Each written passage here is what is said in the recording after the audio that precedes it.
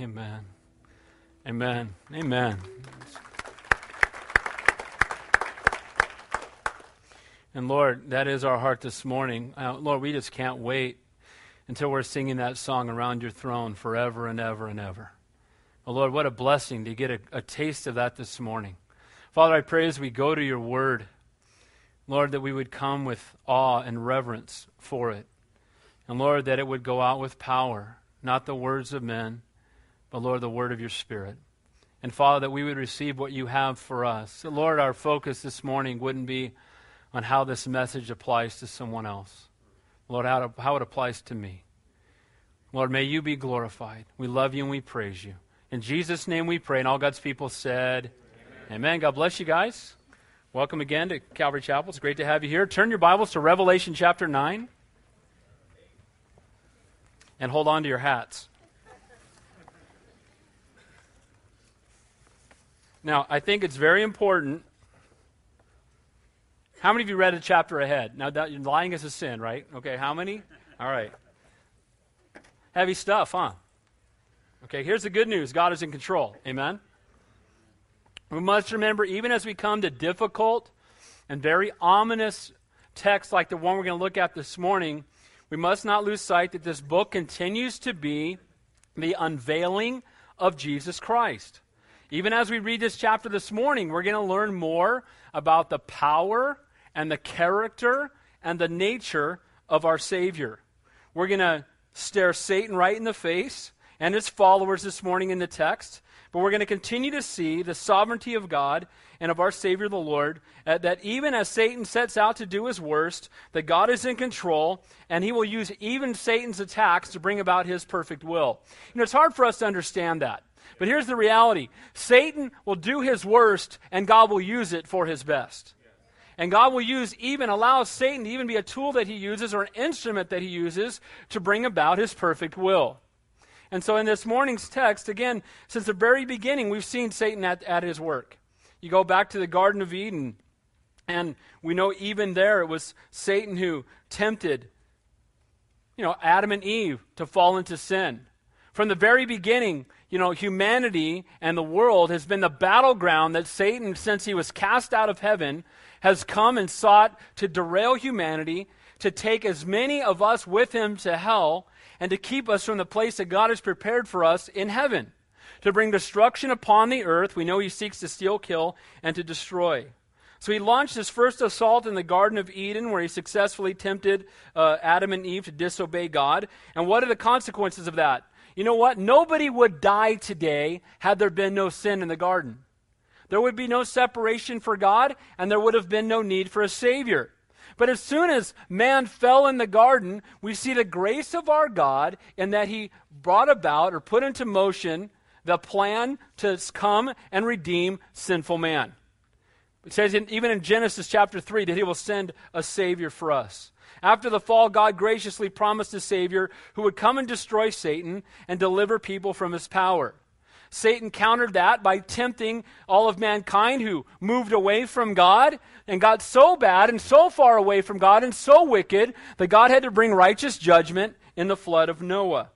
Satan's torment of righteous Job reveals his hatred for the godly. We're going to see the character of Satan this morning, but praise God, we're going to see the character of God as well. And so Satan hates those who walk with God. So that means Satan hates you. I don't like when people hate me. Get over it, because Satan hates you. Amen?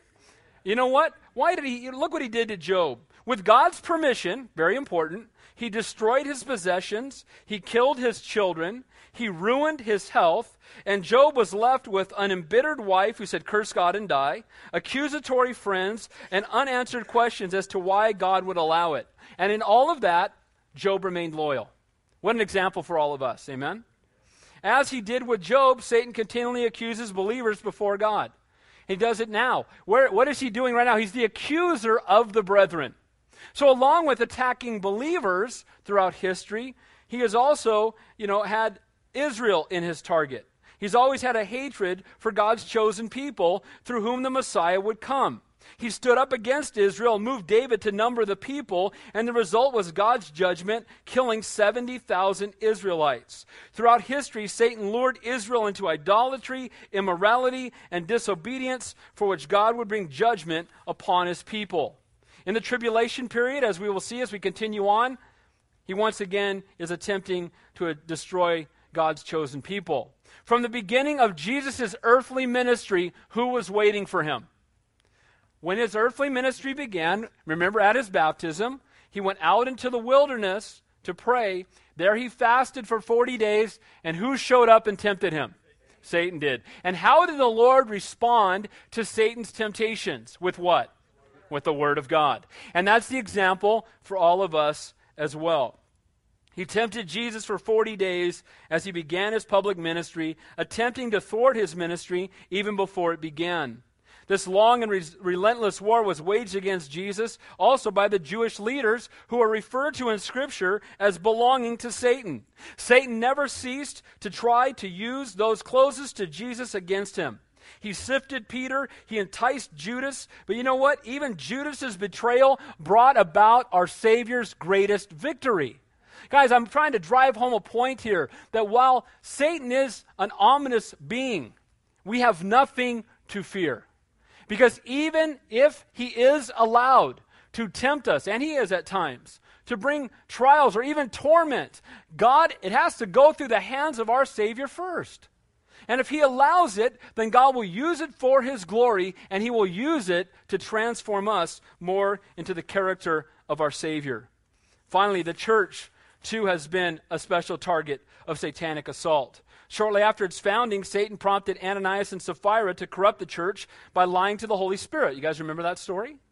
And you know what? So as soon as the church began, Satan showed up. Guys, don't be surprised when God starts to use you if Satan doesn't show up. Don't be surprised when God's doing a work in your life, in your marriage, in your home, in the ministry God's called you to, if the enemy's not right there waiting for you to try to thwart what God wants to do.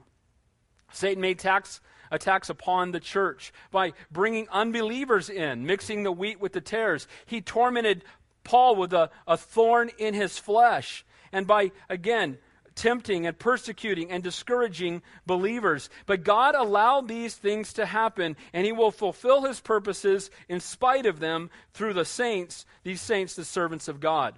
So finally, I'm telling you all this because now as we come to the text, in the future, we're looking in the future, remember, right?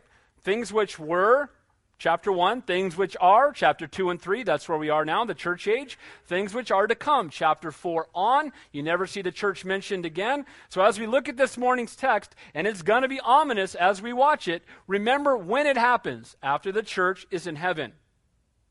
Remember who it happens to, those who are in rebellion against God. And remember why it happens, because our God is a gracious God who is giving people one more chance to repent. Amen. When you look at all of that, you should be encouraged by even an ominous chapter like chapter 9 of the book of Revelation. He brings righteous judgment, desiring to bring lost sinners to a place of brokenness and repentance. So we're coming to this fifth trumpet. It's as if the Lord says to the world, okay, you've want Satan, you've asked for him, here you go. How's that working out for you? And so that's what's going to happen. It's quite sobering thought, even as we recognize our own sin and praise God for his work of redemption in our lives, to look around at our nation and see the rebellion against God and the efforts being made to remove God and every reference to him. Guys, I know I'm taking a moment here. We're going to get to the text in a second, but what's happened is that it's almost today as if Satan is more popular in the world we live in than God is. You know, you have all this, be it in our schools, get God out of here, get the Bible out of here, from the government. Let's take in God we trust. People are filing lawsuits to get in God we trust off of our money. And under God, out of our Pledge of Allegiance. Why are they so whipped up if they don't even believe he exists? But the reality is, that's the world that we live in today.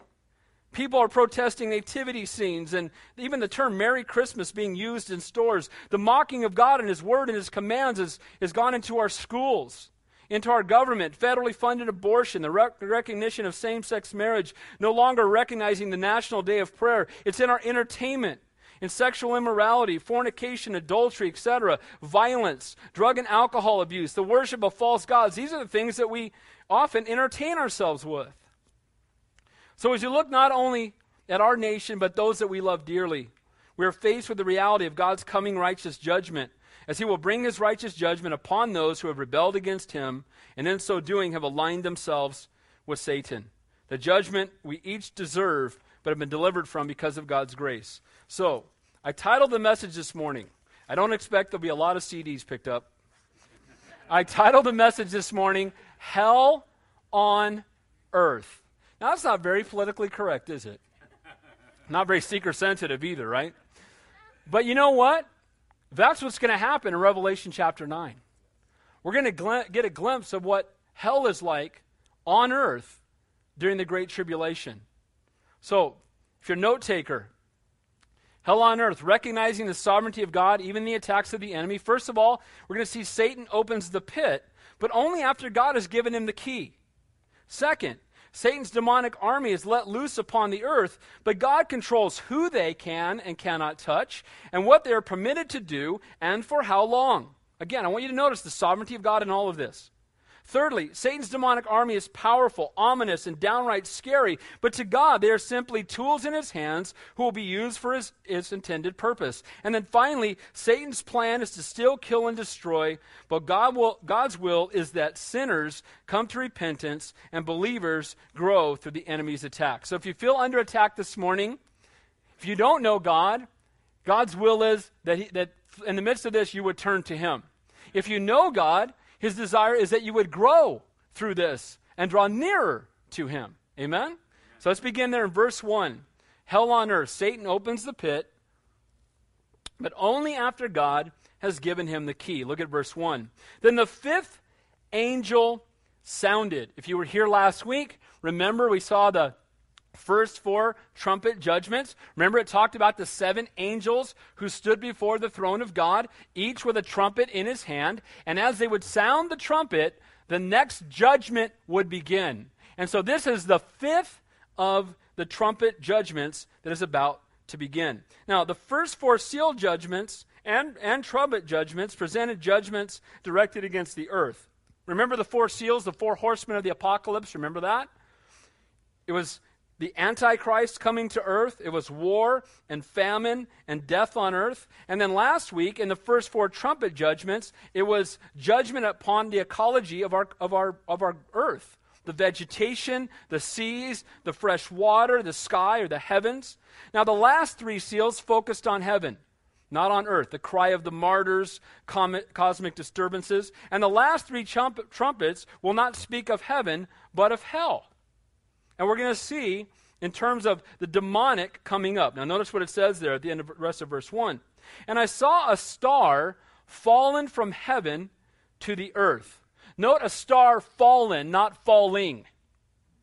So who is the fallen star from heaven? Satan, very clearly. Some have tried to interpret that to be Jesus Christ. I don't know what you're reading. It's very clearly that this is Satan. He was the fallen one. He is the one who was cast out of heaven. And we notice again that in previous chapters, he talked about, mountains coming out of the sky, but those were inanimate objects. We're going to notice that this star is referred to as him. So it very clearly is a reference to Satan, not an inanimate object. So though he is said to have fallen to the earth, it suggests that this is a reference to Lucifer, the leader of all the fallen angels. And in Isaiah 14, it describes his fall. It says this, "How you have fallen from heaven, O star of the morning, son of the dawn. You have been cut down to the earth. You have weakened the nations. But you said in your heart, I will ascend into heaven. I will raise my throne above the stars of God. I will sit on the mount of the assembly in the recesses of the north. I will ascend above the heights of the clouds. I will make myself like the Most High. Nevertheless, you will be thrust down to Sheol, to the recesses of the pit." And I want you to notice when Satan was cast down that his favorite word is I. I will, I will, I will, I will, I will. What a good lesson for us. Amen? Let's watch how often we use that in our terminology. And so we see this is Satan. He has fallen from heaven. He's been cast down to the earth. He is the fallen one. John, in his vision, sees Satan there. And it says of Satan, to him was given the key to the bottomless pit. The word for pit there also speaks of the abyss and refers to the abode of the demons. When Satan fell from heaven, a third of the angelic host chose to go with him. It shows that it's not only humanity that doesn't get it, right? Here the angels were in the very presence of Almighty God, and they chose to follow Lucifer. That also tells us that Lucifer is obviously, again, spoken of as beautiful and obviously very influential. That even a third of the angels would leave God to follow after him. But this abyss is the abode of these fallen angels. It's where many of them would dwell. Now we know that many are roaming about on the earth, but there are those that are bound up in the pit. And at this time, they're going to be let loose. And many believe these are the worst of the worst. That the demonic influence on earth now is nothing compared to what you will see in that day. Now this is what we hear about demons and what they do to people. In Luke 8, Jesus commanded the demons to come out of the demoniac in Gadara. And they begged him, the demons, that he would not send them into the abyss. The demons didn't want to go into the abyss. And they're demons. Guys, hell is not a joke. Amen? Don't we see a lot of jokes about hell? Don't you see comedians talking about hell, comic strips about hell, and, this is what hell is going to be like? No, it's not a joke. And it's far worse than we can ever imagine. And some people will say, well, why did God create hell? Why would God allow a good man to go to hell? Well, there are no good men. And there are no good women. But you know what? Hell was created for the devil. And those who go there have chosen to reject Jesus Christ and follow after him. It's very clear from the Word of God. Revelation chapter 20 tells us this is where Satan will be bound during the millennial kingdom, the 1,000-year reign. So during the 1,000-year reign, Satan's going to be bound. When the Lord is ruling and reigning on the earth, Satan will be bound. And won't it be a wonderful thing to be on the earth with the Lord in charge and Satan bound? Amen? Now, those who are amillennialists, they believe that that's what's happening now. Satan is chained? Really? As we've often said, it must be a really long chain, right? And God is in charge. Guys, no. When we get to the millennial kingdom, praise God, it's going to be far better than this mess. Amen? Amen? Because God will be in charge, and I can't wait. So as he is cast into the bottomless pit and shut up, and a seal set on him, so he should deceive the nations no more. That's what it says in the book of Revelation. So the bottomless pit is a place of both torment and imprisonment for the demons, the fallen angels. Now during the 7-year Great Tribulation, Satan is not bound there yet. And notice instead that a key to this abode of the demons is given to Satan. So why would God give a key to unlock this abode that's filled with demons and let them loose upon the earth? Why would God allow that? Amazingly, he allows it to bring about his perfect will. Amen. Guys, God is greater than anything. And he knows what he's doing. Amen? I hope we've all learned very early on that God is a lot smarter than us. And who are we to question him? God, I wouldn't do things that way. Well, you're not God. Amen? Amen? I'm not God. Aren't you glad? What a mess the world would be if any of us was God. Amen? But Jude 6 describes these fallen angels. It says, the angels who did not keep their proper domain, but left their own abode, he has reserved in everlasting chains under darkness for the judgment of the great day. But we're going to see here in Revelation 9 that they're going to be let loose. In 2 Peter it says, for if God did not spare the angels who sinned, but cast them down to hell and deliver them into chains of darkness to be reserved for judgment. Why do you think that Satan is a roaring lion seeking whom he may devour? It's not only because he lost what he believes is his place, but because he knows where he's going. You've seen a bumper sticker, next time Satan reminds you of your past, remind him of his future? Right? And he loves to condemn us about our past, but we've been redeemed and forgiven. Aren't you glad? And Satan knows where he's headed, and the ultimate picture of misery-loving company, the ideal for him would be all of us to go with him.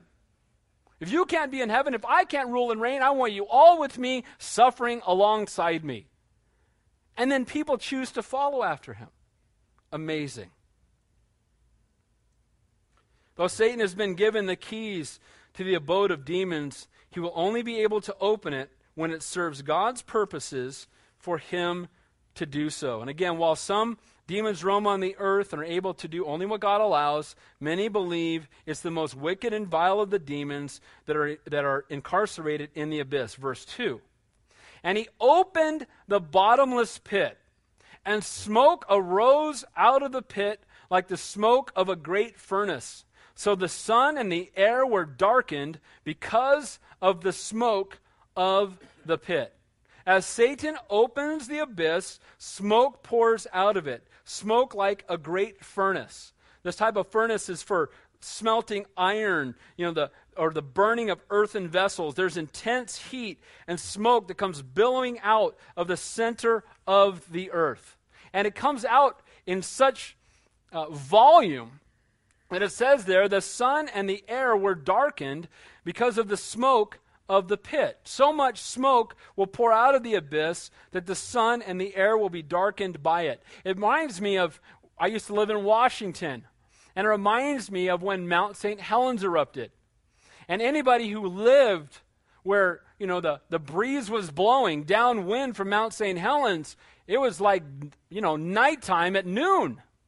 Because all of the ash that came up out of the earth and all the smoke and all the things, the ash, all that part of the volcano just blocked out the sun. And that's what's going to happen. Now you got to remember that, and we'll see this, that as this is taking place, the man has been given opportunity after opportunity after opportunity to repent, and he's refused to. But now the judgment is getting kicked up a notch. So the smoke polluting the skies represents the corruption of hell being belched forth from the abyss to pollute the world. And again, the pit is opened, unlocking the power of hell upon a rebellious world. So hell on earth, Satan opens the pit, but only after God has given him the key. Now second, Satan's demonic army is let loose upon the earth, but God controls who they can and cannot touch, what they're permitted to do, and for how long. Look at verse 3. Then out of the smoke, locusts came upon the earth, and to them was given power, as the scorpions of the earth have power. So out of this vast, billowing, ominous cloud that darkened the sky and caused a panic among the earth's inhabitants, John saw a new terror emerge. And he describes them as being locusts. Now, locusts are insects known for wiping out vegetation. A swarm of locusts can come in and wipe out a crop in hours. And they can stay for months and wipe out every bit of vegetation in their path. As a matter of fact, the life of a locust is 5 months. And we're going to see how that plays into this morning's text. One of the plagues that God had poured out on unrepentant Egypt was the locust. But these locusts are not natural locusts. They're far, far worse. As we're going to see, these are vile demons who take on the visible form of something that resembles a locust, and they swarm out of the abyss to plague the earth. And like locusts, they will bring swarming destruction, but as we will see from their description, they are not natural locusts. They are something like a locust. Again, he sees this. He describes it the best way that he can put into words. Now, I'm getting ahead of myself, but some people believe that these are Apache helicopters that are sent. I believe they're locusts. They look like locusts. They're demons that come out of the abyss, and when they come out, they're going to wreak havoc upon the earth. And it says, and it was given to them power as the scorpions of the earth have power. A natural locust has the ability, when in large numbers, to bring about massive destruction upon plant life, but has no real power to bring physical harm to men. Have anybody run from a locust? There's locusts, run away. No, that doesn't happen. I mean, they're grasshoppers, okay? Nobody runs from a grasshopper. But guess what? These locusts are going to be different. They're going to have the stings of a scorpion. They're going to have the power to inflict pain. Has anybody here ever been stung by a scorpion? Okay, was it any fun? I don't think so. Okay. I've been bit by wasps, stung by a wasp. That's no fun. My understanding is scorpion, a lot worse, right? You go, if you see a scorpion on your side, we don't see them. When I lived in the desert, we would see them. You don't go pick them up, right? Bad idea. Right? Now, these locusts come up out of the ground, and they have a sting like a scorpion. Now, some of the symptoms of a sting from these potentially deadly species include severe convulsions, paralysis, including a deep trouble breathing, as well as swelling and numbness where you are bitten, and it's said to be incredible pain. Now, there are many different species of scorpions, and they all have a different level of pain that is poured out, but I promise you, these are the worst. And God's allowed it. And people are troubled when they read stuff like this. But remember, this is revealing the nature and character of God. This is the unveiling of Jesus Christ. You know what? Our God loves us enough to bring us to the end of ourselves that we might look up. Amen? Amen? And whatever he has to do to bring us there, is it worth it? Yes. Of course it is. So they devour everything in their path, but in this case, they're inflicting pain so severe on men that they will be crying out to die to escape the excruciating pain. These locusts that come out are being given this power by God. God's going to allow these demonic hordes previously imprisoned to descend upon the earth like a swarm of destructive locusts, inflicting severe pain upon the unrepentant and the rebellious. Notice again who they are allowed to touch. We'll talk about that more as we move on. Look at verse 4. They were commanded not to harm the grass of the earth or any green thing or any tree, but only those men who do not have the seal of God on their foreheads. So these demonic beings were not to follow, again, the focus of the first four trumpets, where they wipe out creation, but instead, these were sent out by God to bring judgment upon men. But notice, not all men. They were not allowed to touch those who had the seal of God upon them. Now, we saw last week, or 2 weeks ago, the 144,000.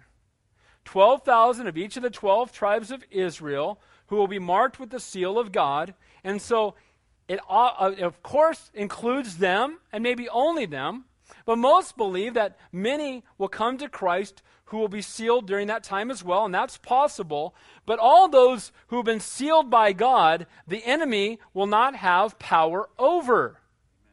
And what's interesting is when you look in the Old Testament in Ezekiel, when you look at the passage that speaks about this in detail, he talks about the mark, and the Hebrew word there is ta. And the word, that letter ta in Hebrew looks like a small cross.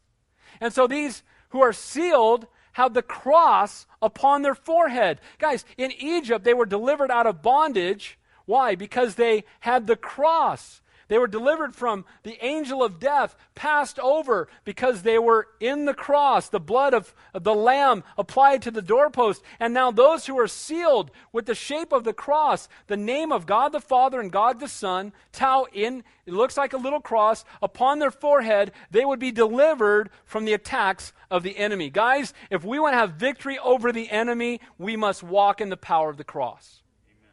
And we must be redeemed by his shed blood upon the cross. And so notice that God allows them to come, but he limits who they can touch. Now, does God allow the enemy to tempt us sometimes? What's the answer? Yes. But with that temptation, does he not make a way of escape? Yes. It's an opportunity when the Lord allows the enemy to tempt us for us to grow. Is it possible he would even allow the enemy to torment us? The answer is yes. Look at Job. But even in our torment, God allows it that we might grow in character and in our faith in him. Guys, God knows what he's doing. Trust him. You know, when your kids are little, they don't like SWATs, right? But sometimes a SWAT is necessary to help conform our kids, right? To teach them the truth. The Lord allows us to go through difficulties so that we might learn and grow and be molded into his image. 2 Timothy 2:19 says, "Nevertheless, the solid foundation of God stands, having this seal, and the Lord knows who are his." Aren't you glad that even when everything is breaking loose around us, that God knows that you belong to him? God doesn't overlook you, forget you for not even a second. You're his child. He loves you. You're his treasured possession. And even when it doesn't seem like it to us in our finite minds, God always has his eyes and his hands upon us. He's not wringing his hands in heaven, worried about the mess that we're in now. Amen? He's a faithful God who knows, and his eyes are upon us. So, in the time of the Great Tribulation, those with the mark of the beast and aligning themselves with Antichrist and Satan will endure righteous judgment. But those who have been marked by God, God will protect. Look at verse 5. It says, "And they were not given authority to kill them, but to torment them for 5 months." Their torment was like the torment of a scorpion when it strikes a man. So notice that even what the demons can do, and even those that are lost and in rebellion. See, here's God's hand of protection even upon those who haven't been redeemed yet. How many of you know in your heart of hearts that God was protecting you even before you were saved because he knew that one day you would be? Amen? You can look back and go, oh man, when I was in rebellion, I should have been dead like 8 times. And God protected me because he knew one day I would be his. That's the God that we serve. And so even those things that happen to the unredeemed must pass through the hand of God first.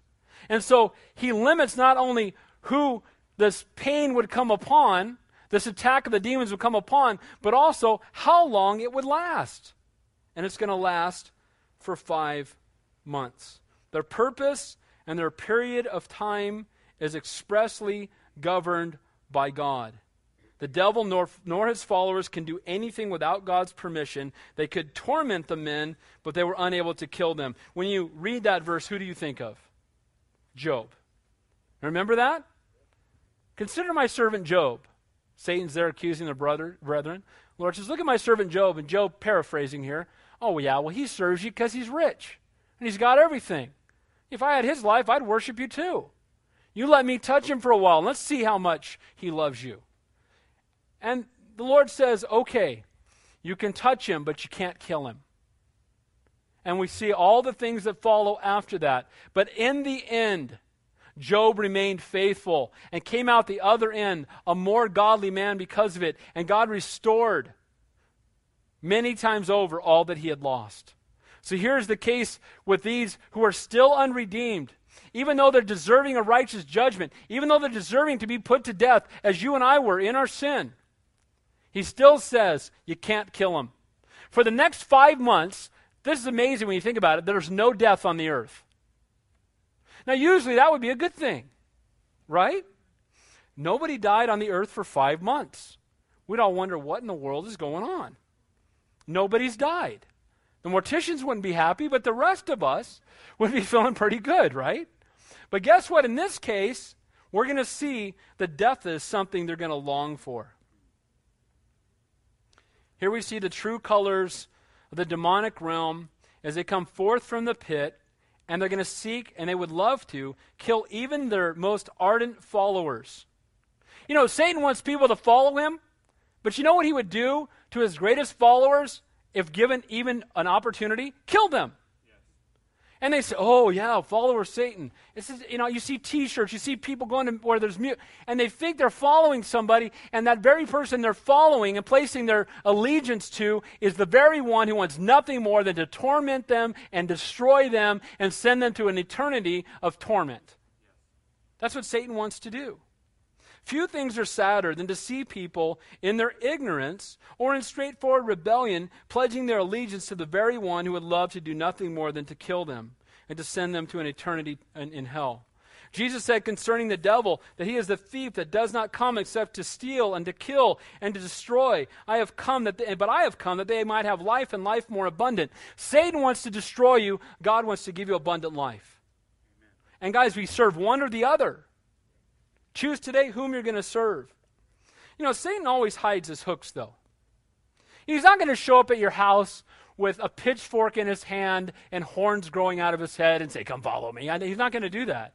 First of all, he doesn't look like that. I don't know who made that up, but that's not going to happen. But he does have lures, and he does have hooks. And some of the things he uses, again, everything from physical pleasure to spiritual enlightenment. He plays on the discouraged and the depressed in hopes that they will remain in a state of constant depression and hopelessness, and better yet, that they might commit suicide. When suicide is committed, that is Satan's ultimate victory. If you've ever contemplated suicide, you need to know that there's a God who loves you, and he will bring you through whatever this struggle is. And it's the enemy who tries to lie to you and tell you that that's an answer. Guys, that's not an answer. That's out of the frying pan and into the fire. It doesn't get better. It gets worse for those who don't know God. He sells a false sense of peace and, through the use of drugs and alcohol. It desires nothing more than for addiction to result in destruction and death. It's interesting that in Scripture, the word for sorcery is pharmakia, where we get the word pharmaceuticals. And one of Satan's biggest lures, along with going after those who are depressed and anxious and worried, is to use drugs and alcohol to draw people into a place where they dumb down the conscience, the conviction of the Holy Spirit, and they will align themselves with him. He desires to be worshipped more than anything. And sadly, much of the music today just does just that. It worships and honors Satan. And if you don't think that impacts you, how many of you have ever seen the series, They Sold Their Souls to Rock and Roll? If you haven't seen it, you need to see it. I think we got a copy here somewhere. We probably should show it. It's amazing have you ever noticed how emotionally wrapped up we get in music? You can listen to a song and you'll remember 20-something years ago where you were. It'll bring smells back to mind, right? The enemy knows that. And he will use music to influence people. Most know that the Columbine killers, right, Harris and Klebold, were heavily influenced by the music of a man by the name of Marilyn Manson. Have you ever heard of Marilyn Manson? Okay, that's not a good thing really, right? But here's the reality. He named himself, his name was Brian Warner, and he grew up in a Christian home. But he named himself after Marilyn Monroe, someone who committed suicide, and Charles Manson, a mass murderer. And his music, this self-proclaimed high priest of the Church of Satan, openly mutilates himself on stage. He rips up Bibles. He spews blasphemies against the Lord. He has altar calls at concerts for teenagers to accept Satan as their savior. So if your kids have any Marilyn Manson at home, find a hammer. Amen? Amen. He has a song called Kill, Kill, Kill, that one of the Columbine shooters noted as his favorite song. And as they were running through Columbine and shooting up their fellow students, they were screaming at the top of their lungs, Marilyn Manson rules. Marilyn Manson sings a song and sells T-shirts at his concerts that say, kill your parents. He's not alone. I'm only pointing this out because we live in our Christian bubble sometimes, and we don't recognize what's going on around us. And the enemy will use any method he can to get people to worship him. Another very, very popular song, and I don't know how this happened, but it's become the theme song for seemingly every high school football team in America.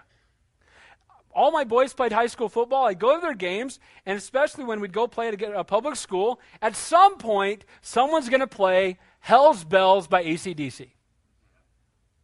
I'm like, and I watch as kids are warming up to play football, and the parents who listened to that music in the 80s are singing along to Hell's Bells. And I'm like, and I go, I'm not trying to get too far off track. I just want you to hear this, because this is what's going on around us. Here's the lyrics. I'm rolling thunder, a pouring rain. I'm coming on like a hurricane. My lightning's flashing across the sky. You're only young, but you're gonna die. I won't take no prisoners, won't spare no lives. Nobody's putting up a fight. I got my bell. I'm gonna take you to hell. I'm gonna get you. Satan get you. Hell's bells. And I'm at a football game and everybody's singing this. Yeah. Guys, hell's not a joke. No. Amen? My point is that hell is a very real place, and sadly, most of the world's population is headed there. Yes. And our burden ought to be not to sing about it, but to warn people about it. Yes. To love them enough that every believer this side of heaven should be burdened for every unbeliever this side of hell. Most of Satan's lures are not so blatant, but Satan's ultimate goal is to keep people from the truth and to do whatever it takes to take as many people as he can to hell with him. Again, it's not to be joked about. It's a place of intense heat, of the unquenchable lake of fire, eternal torment, weeping and gnashing of teeth, of eternal separation from God, with total memory of every time you rejected God's grace. A quick contrast between heaven and hell, and we can't do it justice. But heaven is perfect and holy and painless, and it's in the precious presence of our Almighty God. In hell there's weeping, in heaven there's worshiping. In hell there's torment, in heaven there's joy. In hell there's a lake of fire, in heaven there's the throne of God. In hell there's Satan and his demons, and in heaven Almighty God and the angelic host. In hell there's cries of anguish, and in heaven there's no more pain, no more sorrow, no more sickness, and no more death. In hell suffering will be there with no end in sight. In heaven rejoicing with our God, our eyes firmly focused on him. Heaven is God's plan for creation, and hell is Satan's abode. Heaven or hell? I think pretty easy choice. Amen? But don't you meet people sometimes that say, I'd rather go, hell sounds like more fun to me. Really? Well, yeah, that's where all the partiers are going. Hell is not going to be a party. No. Amen? I'm going to be walking around shaking hands with all my friends for the first 10,000 years I'm there. It's not even something to be joked about. No. Satan's ultimate desire is to destroy people and to take as many as possible with him to hell. But praise God that his actions are under God's control, and he can't torment, torture, or tempt without God's permission. It says there, we're not given the authority to kill, but to torment them for 5 months. Their torment was like the torment of a scorpion when it strikes a man. So 5 months is the average lifespan of a locust, and the torment was for a set time. Notice, like the torment of a scorpion. And again, those stings are very painful. They bring about heavy results. So why would God allow them to be tormented for so long, yet not permit these demonic creatures to kill them? One clear purpose is to bring repentance. God allows them to be tormented, but not to die, because his desire is that they would turn to him and repent. His desire is that none should perish, no, not one. In the midst of their temporal suffering upon the earth, it's not too late to be saved. And again, as soon as something dies, it's too late for redemption. So praise God. Sometimes we pray for people that God would do whatever's necessary to get their attention, that they might be saved, and then something heavy comes upon them and we're bummed. Sometimes we need to recognize that that's an answer to prayer. God may do that, make them go through difficulty temporally, so they might be saved eternally. Verse 6. In those days, men will seek death and will not find it. They will desire to die, and death will flee from them. It's amazing to think, again, that for 5 months there will be no death upon the earth, but while normally this would be a good thing, here it will not. In that day, in the eyes of those who dwell on the earth, all hope is gone. When we get to the fifth trumpet judgment, all hope is gone. What's the earth going to look like? All the creation they had once worshipped has been decimated.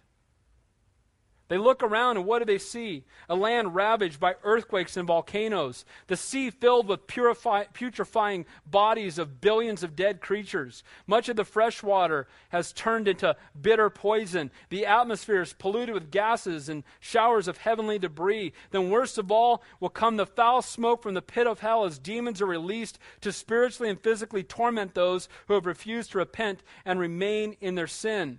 The dream of the worldwide utopia under the leadership of the Antichrist will be long gone by then. And driven mad by the filth and vileness of the demonic infestation, people will seek relief in death only to find that death has taken a holiday. There's going to be no escape. What's that a picture of?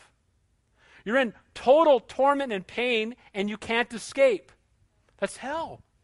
It truly will be hell on earth. All attempts at suicide, be it by gunshot, drowning, leaping from a tall building, they're all going to fail. I don't know what's going to happen. You're just going to face all the pain that would come from it, but you'll not be able to escape in the midst of it. They will desire to die. The tormented ones want to die. Paul wanted to die at one point, remember? But he had a heavenly perspective. It's far better. Heaven's better. Paul had been caught up into heaven. He saw it. And after he saw it, that guy was as brave as anybody ever, right? Because you couldn't threaten him with heaven. They stoned to death at Lystra. He lays there like a dead man. He gets caught. I believe that's when he got caught up into heaven. He sees heaven. It's no wonder to me that when he got back to the earth, he's like, dude, why am I back here? So he marches right back into Lystra where they had stoned him the first time to witness to them with boldness, maybe half hoping they would do it again. I've been in heaven. This place, not so much, right? But for him, it was a desire to be with the Lord. For these people who are tormented, it's a desire to escape. The idea of death as an escape is a demonic deception. It's the very same enemy who seeks to steal, kill, and destroy, who deceives those who are hurting and angry or depressed that death is an escape from their current trial or circumstances to a far better place. Remember I talked about the Columbine killers? The videotape they left for their parents, one of them said to his parents, I don't like my life much right now, but don't worry, I'm going to a far better place. I'm going to go kill all my fellow students and then I'm going to end up in a better place. No, you're not. That is a lie of the enemy. What a tragic deception. There's no escape in death for Eric Harris or Dylan Klebold, nor is there any escape for anyone who believes that a better place can be found apart from brokenness and repentance. The cure for depression, anxiety, fear, and worry is not suicide. It's entering into a love relationship with the one who created you, died for you, and longs to have intimate fellowship with you. Hell on earth. Satan opens the pit, but only after God has given him the key. Satan's demonic army is let loose upon the earth, but God controls who they can and cannot touch, what they're permitted to do, and for how long. Satan's demonic army is powerful and ominous and downright scary, but to God they are simply tools in his hands who will be used for his intended purpose. Now let's take a look at what these locusts look like. And again, he's trying his best, and he's going to use the word like a lot. And when he does, it means it looks kind of like this. I don't know how to describe this. But here's what it looks kind of like. Look at verse 7. The shape of the locusts were like horses prepared for battle. Maybe they had some type of armor draped over them. In John's day, when they would go out to battle and they would lead out a chariot, often they would have something draped over them to protect them as they went out into battle. It says there, not only did they have like horses prepared for battle, on their heads were crowns of something like gold. He doesn't know if it's gold or not, but it looks kind of gold. He's not sure what it's made of, but these crowns may indicate that these are high-ranking demons. Then it says, and their faces were like the faces of men. So these are obviously not just normal locusts. There's something that looks like it. They come spewing out of the abyss, and they have human faces. Now, this doesn't sound like a helicopter to me. I don't know. Does that sound like a helicopter? That sounds like something that he can't describe, but it's a demonic being, not an Apache helicopter. They had hair like women's hair and teeth like lions' teeth.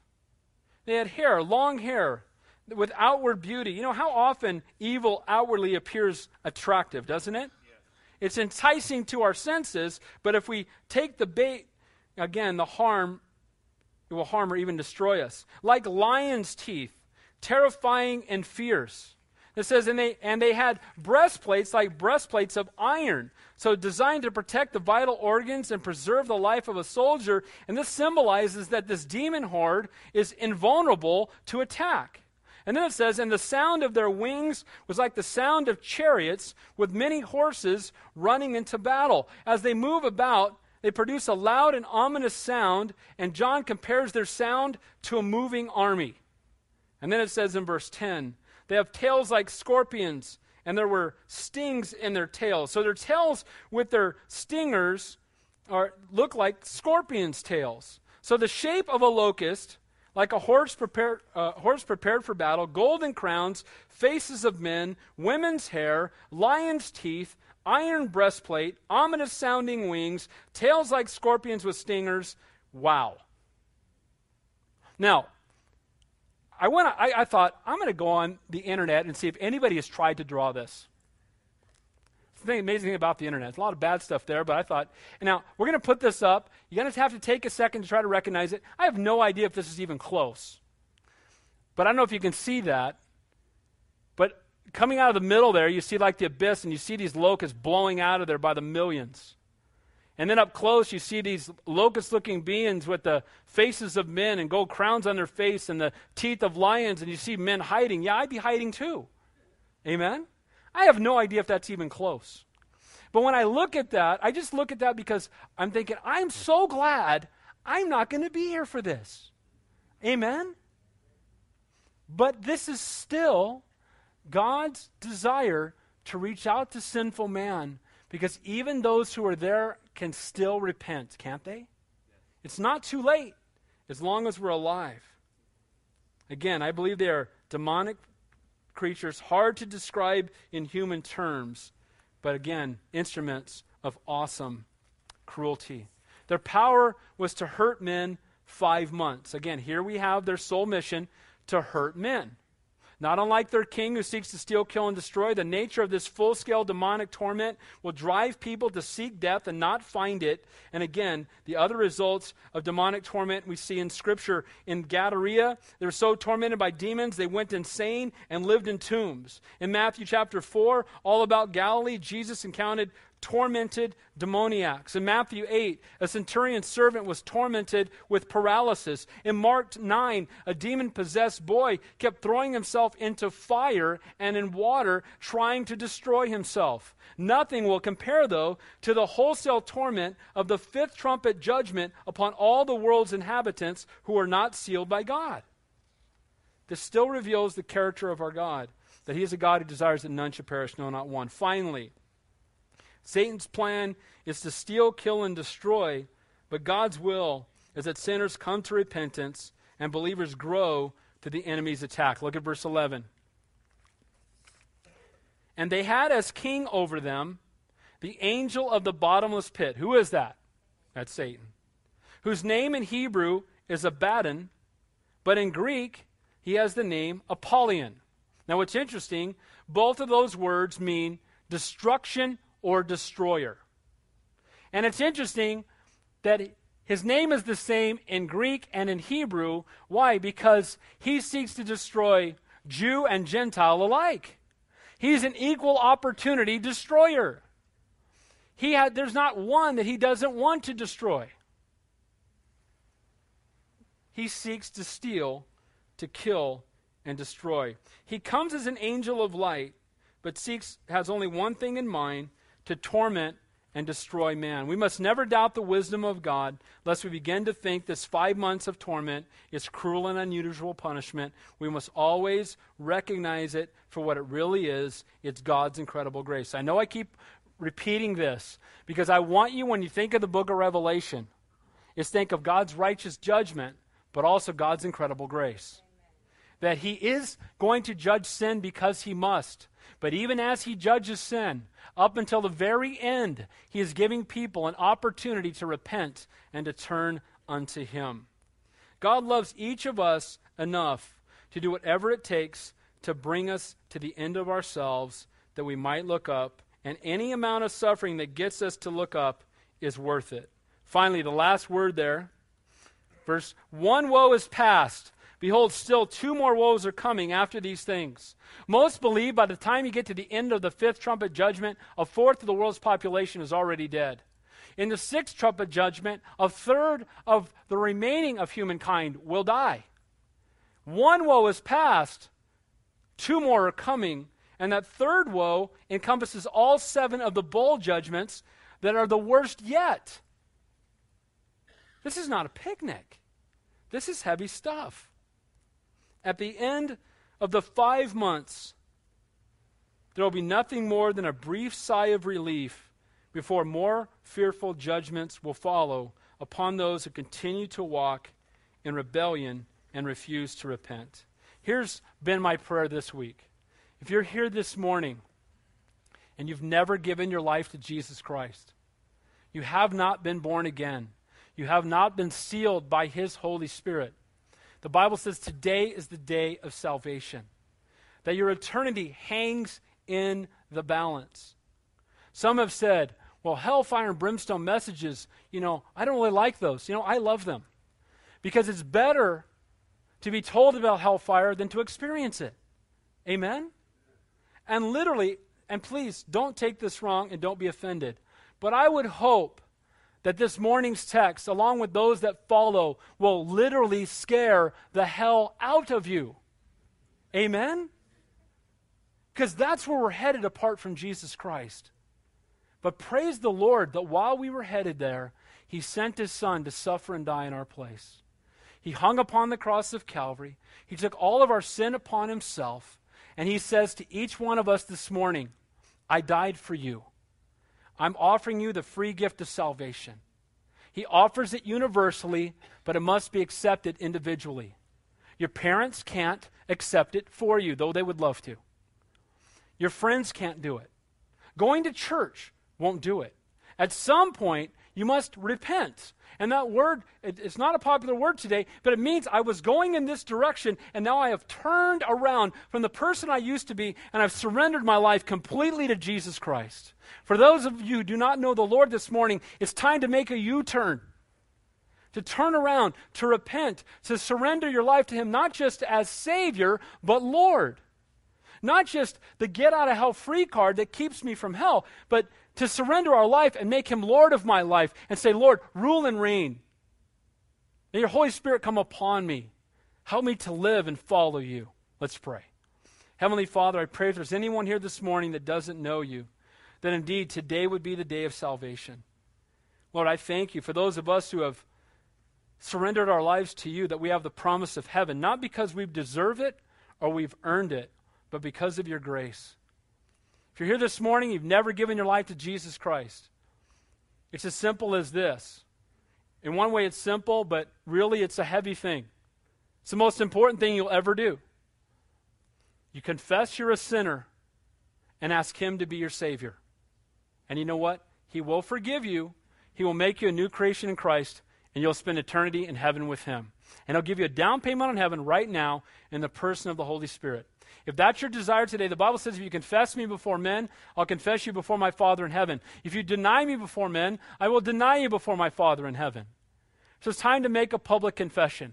And if we can't confess Him in here, we're certainly not going to do it out in the world. So if it's your desire to give your life, to surrender your life to Jesus Christ, to be born again today, to know for sure that you're going to heaven, I want you just to stand to your feet where you are so I can pray with you. Anybody at all. Today's the day of salvation. The Lord loves you. Anybody. Heavenly Father, we thank you and we praise you that you are a loving, a merciful, and a gracious God. And we thank you that even in the greatest trials of life, even when we may feel like Satan is camped out at our house, Lord, that nothing happens to us that doesn't go through your hands first. That you're a sovereign God, a faithful God, and you're in control. Lord, we love you. We praise you. We thank you that you've forgiven us and redeemed us. We can't wait to be in heaven with you forever. Lord, we pray for our unsaved family and friends. We ask in Jesus' name that you would soften their hearts even today. Give us divine appointments. Bring others into their path, Lord, that they might hear the truth of the gospel. We love you so much. In Jesus' name we pray. And all God's people said, Amen. Let's stand and close the worship song.